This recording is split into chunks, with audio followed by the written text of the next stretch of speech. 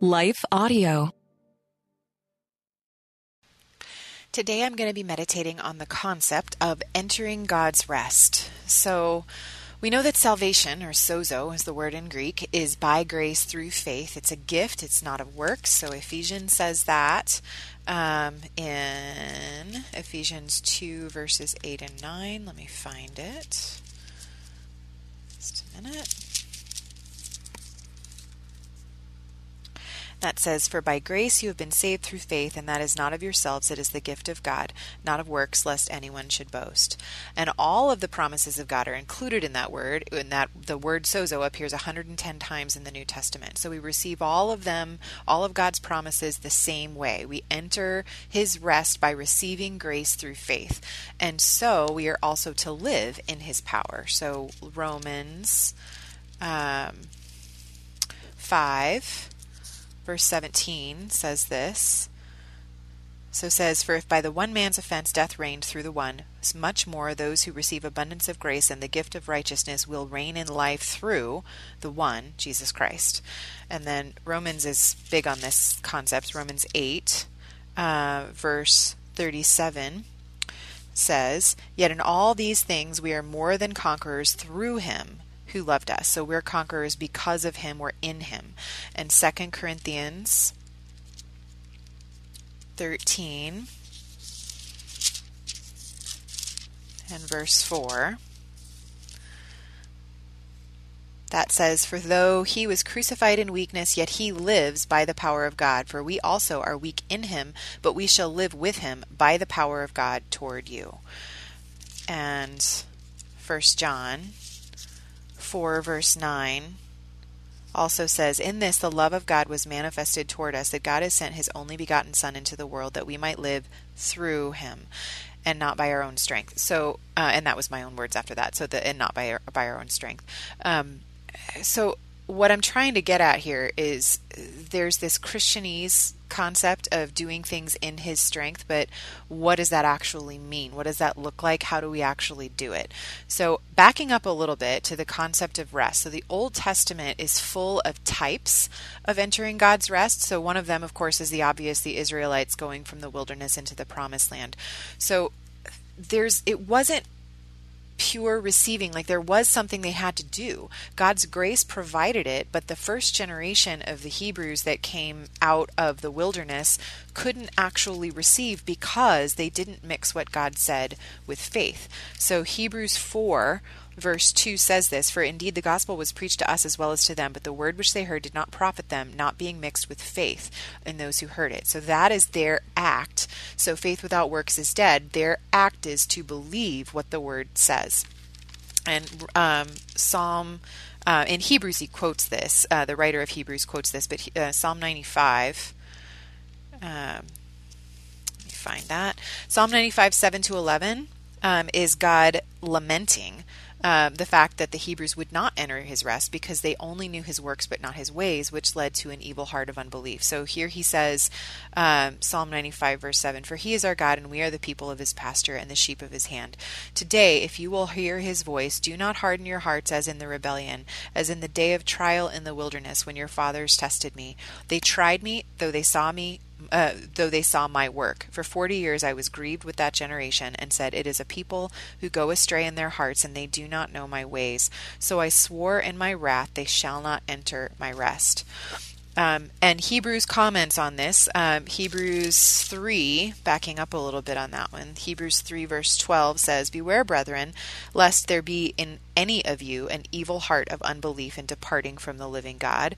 And then skipping down to verse 19, it says, so we see that they could not enter the promised land, that is, because of unbelief. And Hebrews 3:15 had specifically said that this was because of hardened hearts. It said, so while it is said today, if you will hear His voice, do not harden your hearts as in the rebellion. So knowing His ways is the key to entering his rest, not just his works, but his ways, knowing God personally and intimately. So an example of one of the only two Israelites in that generation who did know God's ways and not just his actions was Caleb. So it was Caleb and Joshua were the only two that actually got to go in. And the story of Caleb is just, I just love Caleb. He's got such a great spirit. Joshua 14, 7, verse 7 through 15. So this is Caleb speaking. I was 40 years old when Moses, the servant of the Lord, sent me from Kadesh Barnea to spy out the land, and I brought back word to him as it was in my heart. Nevertheless, what the word that he brought back was to say, we are well able to do this. I don't care if there's giants in the land. God said we could, and we could. And then he says, nevertheless, my brethren who went up with me made the heart of the people melt, but I wholly followed the Lord my God. So Moses swore on that day, saying, surely the land where your foot has trodden shall be your inheritance and your children's forever, because you have wholly followed the Lord my God.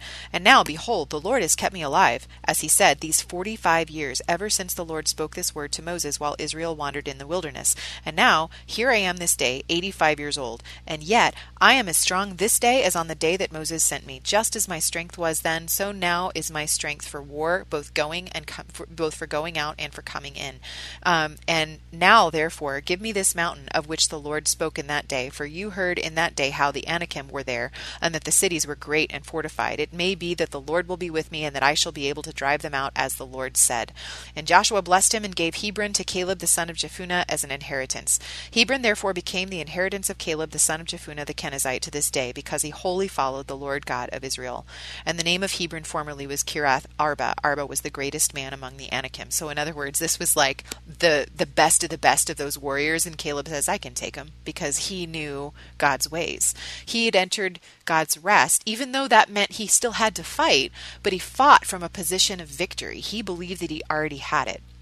So they still had that battle, but they went in with that perspective. And Hebrews, again, going back to that, Hebrews 4, 8-10 says, for if Joshua had given them rest, then he would not afterwards have spoken of another day. There remains therefore a rest for the people of God, for he who has entered his rest has himself also ceased from his works, as God did from his. Okay, so that is alluding to the Sabbath. So Hebrews 4:4 is also talking about that. So Hebrews 4:4 says, for he has spoken of in a certain place of the seventh day in this way, and God rested on the seventh day from all his works. So that was quoting Genesis 2:2. And then later, once God finally gave the law to the people of Israel, that the Sabbath made not just the 10 commandments, it made the fourth of the 10 commandments, right after no gods before him, no idols, and not taking his name in vain. So that suggests, and then the other 6 are all about how we deal with people. So there's 4 of them that pertain to God and how we interact with God, and 6 that pertain to how we deal with other people. And this one made number 4. So the rest is a big key. So let me read that actually. Exodus 20, verse 11, says, okay, actually it's verse 8. I don't know why I said verse 11. It goes through verse 11. So remember the Sabbath day to keep it holy. 6 days you shall labor and do all your work, but the 7th day is the Sabbath of the Lord your God. In it you shall do no work, not you, nor your son, nor your daughter, nor your male servant, nor your female servant, nor your cattle, nor your stranger who is within your gates. For in 6 days the Lord made the heavens and the earth, the sea, and all that is in them, and rested the 7th day. Therefore the Lord blessed the Sabbath day and hallowed it. Okay, so, and there's blessing specifically listed with keeping the Sabbath. So this was, and we're still talking Old Testament here. This is Isaiah 58, 13 and 14. So if you turn away your foot from the Sabbath, from doing your pleasure on my holy day, and call the Sabbath a delight, the holy day of the Lord honorable, and shall honor him, not doing your own ways, nor finding your own pleasure, nor speaking your own words, then you shall delight yourself in the Lord, and I will cause you to ride on the high hills of the earth, and feed you with the heritage of Jacob your father. The mouth of the Lord has spoken. Okay, so of course, the Sabbath was always a type. It was never about works. And that's the reason why Jesus got in so much trouble with the Pharisees, or the Pharisees got mad at him and he, retaliated because they were misinterpreting the law. They were interpreting the letter and not the spirit of it. So Matthew 12, Jesus talks about this and has that confrontation. Matthew 12, verse 1. And at that time Jesus went through the grain fields on the Sabbath, and his disciples were hungry and began to pluck heads of grain to eat. And when the Pharisees saw it, they said to him, Look, your disciples are doing what is not lawful to do on the Sabbath. But he said to them, Have you not read what David did when he was hungry, and he and those who were with him, how he entered the house of God and ate the showbread, which was not lawful for him to eat, nor for those who were with him, but only for the priests? Or have you not read that in the law that on the Sabbath the priests in the temple profane the Sabbath and are blameless? Yet I say to you that at this place there is one greater than the temple. But if you had known what this means, I desire mercy and not sacrifice, you would not have condemned the guiltless, for the Son of Man is Lord even of the Sabbath. And now when he had departed from there, still a different story, but still about the Sabbath. When he had departed from there, he went into their synagogue, and behold, there was a man who had a withered hand, and they asked him, saying, Is it lawful to heal on the Sabbath? That they might accuse him. Then he said to them, What man is there among you who has one sheep, and if it falls into a pit on the Sabbath, will not lay hold of it and lift it out? Of how much more value then is a man than of a sheep? Therefore it is lawful to do good on the Sabbath. And then he said to the man, Stretch out your hand. And he stretched it out, and it was restored as whole as the other. Then the Pharisees went out and plotted against him, how they might destroy him. Okay, so Jesus was trying to get them to see this isn't about the letter of the law. What matters is this concept of rest. So it's interesting that the number 7 recurs so much throughout Scripture, and Chuck Missler calls it the heptadic structure of the Jewish calendar. Heptadic meaning 7. So there's weeks of days, and then the Shabbat or Sabbath is the day of rest. Then there's the week of weeks, and then Shavat is the seventh of the seventh week in a row. Then there's the week of months. That's the religious year. There's 7 months. The week of years, the sabbatical year or the Shemitah year, when the land was supposed to rest. And then 7 weeks of years plus 1 was the Jubilee. That was when the slaves or the captives were supposed to go free. So I'm just speculating here, but I wonder if it's possible that part of the reason, at least, that God used that heptadic calendar, the structure of 7s appearing everywhere, is also because he was trying to emphasize this concept of rest, because it is so critical to receiving everything about who he is. So again, backing up and taking that concept, we can't achieve righteousness through our own works. The harder we try, the worse we get. So Paul talks about that in Romans 7, beginning in verse 15. So for what I am doing, I do not understand. For what I will do, that I do not practice. But what I hate, that I do. If then I do what I will not do, I agree with the law that it is good. But now it is no longer I who do it, but sin that dwells in me. For I know that in me, that is in my flesh, nothing good dwells. For to will is present within me, but how to perform what is good I do not find. For the good that I will to do, I do not do. But the evil I will not to do, that I practice. Now if I do what I will not to do, it is no longer I who do it, but sin that dwells in me. So that concept, that is what Paul is describing as the old man pre-Holy Spirit. That's the circumstance of somebody who is trying to achieve righteousness through their own works. And that's where the Pharisees were. That was meant, the whole point of that was meant to drive us to giving up. That's what he says in Romans 7 verse 22. For I delight in the law of God according to the inward man, but I see another law working in my members, warring against the law of my mind and bringing me into captivity to the law of sin which is in my members. O wretched man that I am, who will deliver me from this body of death? I thank God through Jesus Christ our Lord. And then what we're supposed to do on the other hand, once we've gotten to that place of surrender, is to receive the righteousness and the life from the Holy Spirit, who literally imbues our bodies with it. So Romans 8, this is where he goes into that. Romans 8, 1-11. There is therefore now no condemnation to those who are in Christ Jesus, who do not walk according to the flesh, but according to the Spirit. For the law of the Spirit of life in Christ Jesus has made me free from the law of sin and death. For what the law could not do, in that it was weak through the flesh, God did, by sending his own Son in the likeness of sinful flesh on account of sin. He condemned sin in the flesh, that the righteous requirement of the law might be fulfilled in us who do not walk according to the flesh, but according to the Spirit. For those who live according to the flesh set their minds on the things of the flesh, but those who live according to the Spirit, the things of the Spirit. For to be carnally minded is death, but to be spiritually minded is life and peace. Because the carnal mind is enmity against God, for it is not subject to the law of God, nor indeed can it be. So then those who are in the flesh cannot please God. But you are not in the flesh, but in the Spirit, if indeed the Spirit of God dwells in you. Now, if anyone does not have the Spirit of Christ, he is not his. And if Christ is in you, the body is dead because of sin, but the Spirit is life because of righteousness. But if the Spirit of him who raised Jesus from the dead dwells in you, he who raised Christ from the dead will also give life to your mortal bodies through his Spirit who dwells in you. So literally, we are hooked up to that power source. So this isn't just, it is about righteousness, but it's not just about righteousness or just about receiving God's promises, which we also have. So 2 Corinthians 1:20 on that subject says, actually I'm going to For all the promises of God are in him are yes, in Christ that is, in him are yes, and in him amen, to the glory of God through us. So it is through Christ that we receive all of the promises of Scripture. But this is also where that concept of doing things in his strength comes from. It comes from the fact that we are already in him. So it comes from this concept of our identity in Christ. That is what gives us the strength and the energy and the stamina and the courage and all of those things to do everything that he has called us to do. So just in the interest of not being here forever, I'm going to read through these quickly and then just make the verse or quote the verse that's associated with it. So we reign in life through Christ, Romans 5:17. We were raised in him to bear fruit to God, Romans 7:4, and that includes love, joy, peace, long-suffering, kindness, goodness, faithfulness, gentleness, and self-control. That's Galatians 5:22. But we can't bear all of those fruits of the Spirit if we're burned out. So contentions, backing up in Galatians to 5:20, contentions, outbursts of wrath, those are fruits of the flesh, which are consistent with burnout. So if the fruit of what you're experiencing or you're displaying is negative, what that means is we're living from our own resources from the flesh, not from his resources from the Spirit, which is what Paul went into in Romans 8, at the beginning of Romans 8 there. We're full of goodness, and we are complete in knowledge. That's Romans 15:14. We are enriched in every way. 1 Corinthians 1:5. We have the mind of Christ. 1 Corinthians 2:16.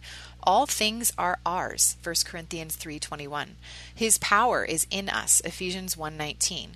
And then we are competent and can be confident. 2 Corinthians 3:4-6. We can serve others from God's strength. 2 Corinthians 13:4. We have every blessing in the spirit realm. Ephesians 1:3. God created good works for us to do, which we do in Christ. Ephesians 2:10.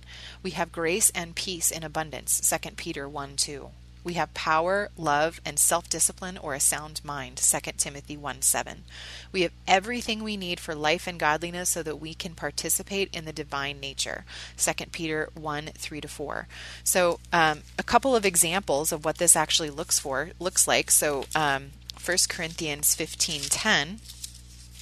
This is Paul talking about how he labored from God's grace. So he was tapping into that, and he wasn't using his own resources. It said, "For I am the least of the apostles, who am not worthy to be called an apostle." And this is verse 9. "Because I persecuted the church of God. But by the grace of God I am what I am, and his grace toward me was not in vain. But I labored more abundantly than they all. Yet not I, but the grace of God which was with me." So, and then Jesus being on the boat in the middle of that storm. I feel like that's probably the perfect example of this absolute peace and rest. So he's doing exactly what the Father has called him to do. It says that he did nothing except what he saw his Father doing. So he was always living in that place of rest, in that secret place that Psalm 91 talks about.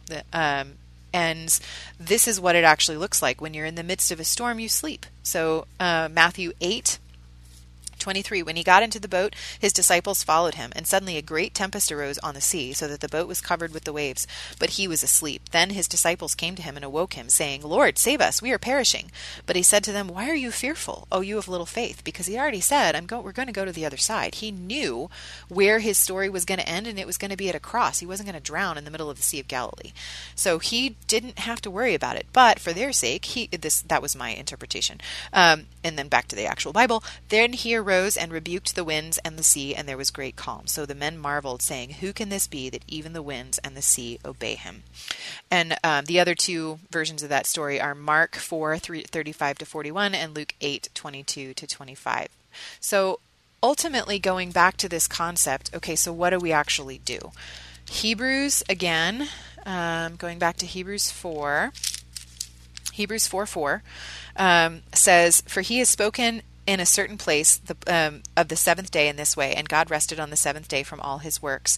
So it's that place, and then verse 11 also says, let us therefore be diligent to enter that rest, lest anyone fall according to the same example of disobedience. So that sounds kind of like a contradiction, right? Be diligent to enter rest.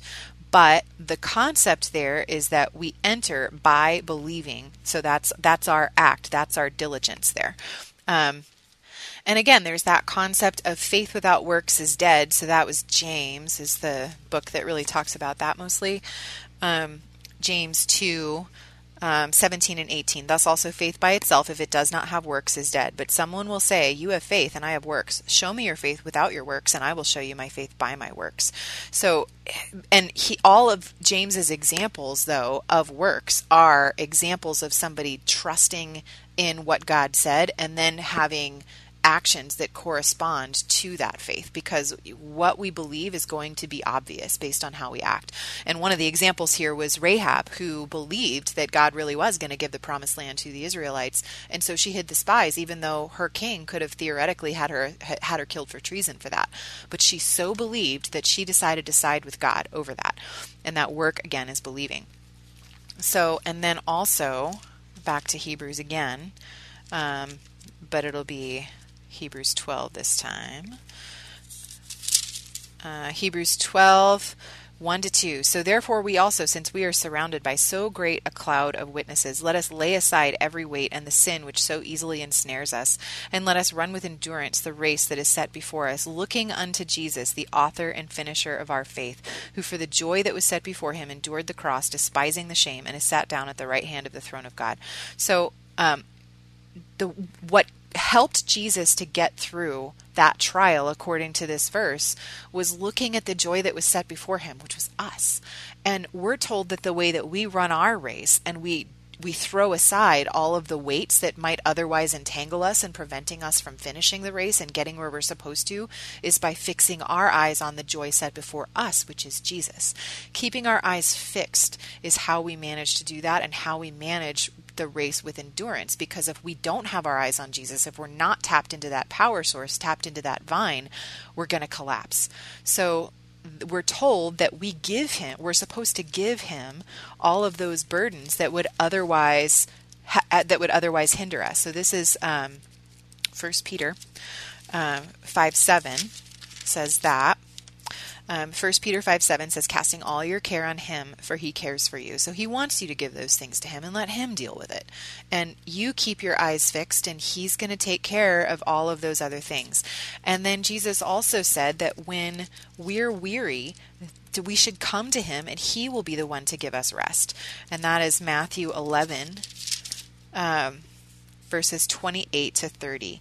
Come to me, all you who labor and are heavy laden, and I will give you rest. Take my yoke upon you and learn from me, for I am gentle and lowly in heart, and you will find rest for your souls. For my yoke is easy and my burden is light.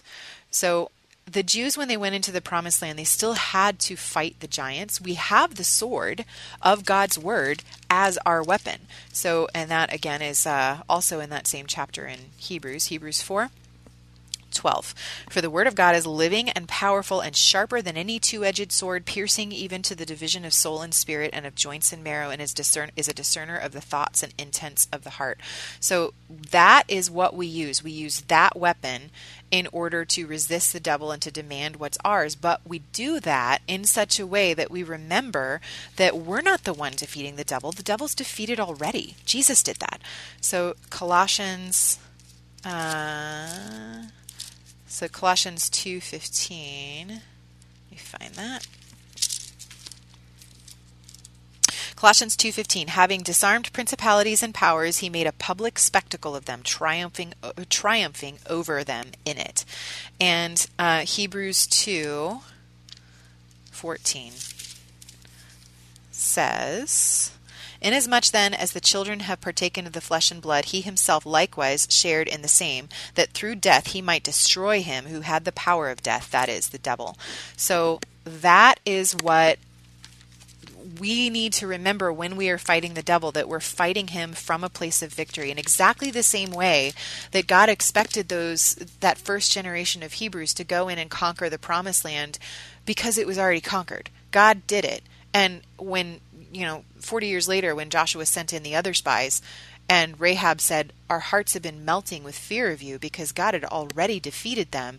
He just needed the people to go in and claim what was theirs. That was what they were supposed to do, but they were doing it. They were supposed to do it, and they ultimately did do it from that place of victory. There was a peace, there was something for them to do, but there was confidence, and that's exactly how Caleb ended up taking that. So, this also makes me think of the parable of the persistent widow. This is Luke 18, verses 1-8.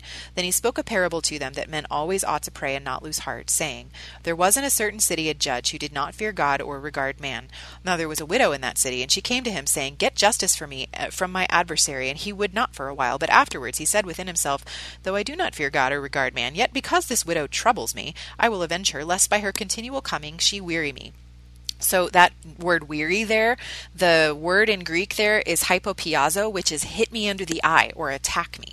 So this judge who has all the power is afraid of this tiny little widow? That doesn't make sense unless what he's afraid of is the God behind her who's going to enforce what she's demanding.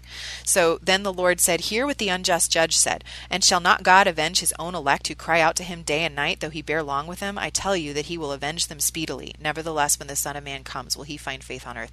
So a lot of people read this parable and think that the unjust judge is a type of God. No, it's a contrast.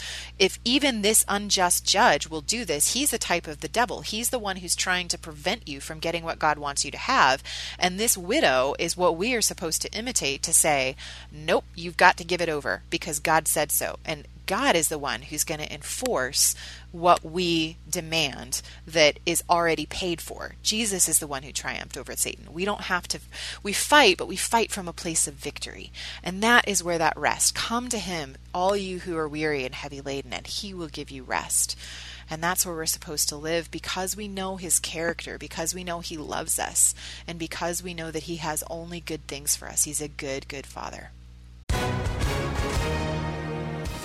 Hi, everyone. If you've been injured in an accident that was not your fault, listen up. We have legal professionals standing by to answer your questions for free. Call now and find out if you have a case and how much it's potentially worth. Call 800-497-4410. I'm here with spokesman John Wolf. So, John, tell everyone listening who should call right now. Well, Maria, first off, thank you for having me here. It's always nice to answer the listeners' questions. Now, as far as who should call in, anyone who's been injured in an accident and think you deserve compensation, give us a call right now. 800-497-4410. You'll find out if you have a case and how much it's potentially worth. Thanks, John. You heard it, folks. Take advantage of this opportunity and call now. 800-497-4410. Advertisement sponsored by Legal Help Center. May not be available in all states. So I hope that was helpful to you. Thanks for joining me, and I'll see you next week. Are you looking for a holistically minded healthcare practitioner who truly treats root cause rather than symptom suppression? Unfortunately, even in the alternative healing professions, this isn't a given. That's why I've created WholeHealthDoctor.com, a resource to help connect patients to healthcare practitioners in their area who share a root cause philosophy. Alternatively, most of the practitioners listed also practice telehealth. So if there isn't anyone local to you, you can still find a great practitioner to help you regain optimal health.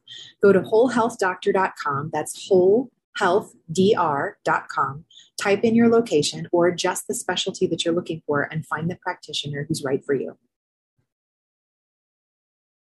Finding uplifting news in today's headlines is often like searching for a needle in a haystack. At the Story Behind podcast, we believe in the power of finding heartwarming tales and are happy to share empowering stories with you every week. Hear about how Steve Harvey surprised a dying man on Family Feud with $25,000. Get inspired by the note a waitress received from a patron dining alone. And even hear about how one VIP passenger made a hardworking pilot get emotional before his flight. To start listening to the Story Behind podcast, visit lifeaudio.com or search Story Behind on your favorite podcast platform.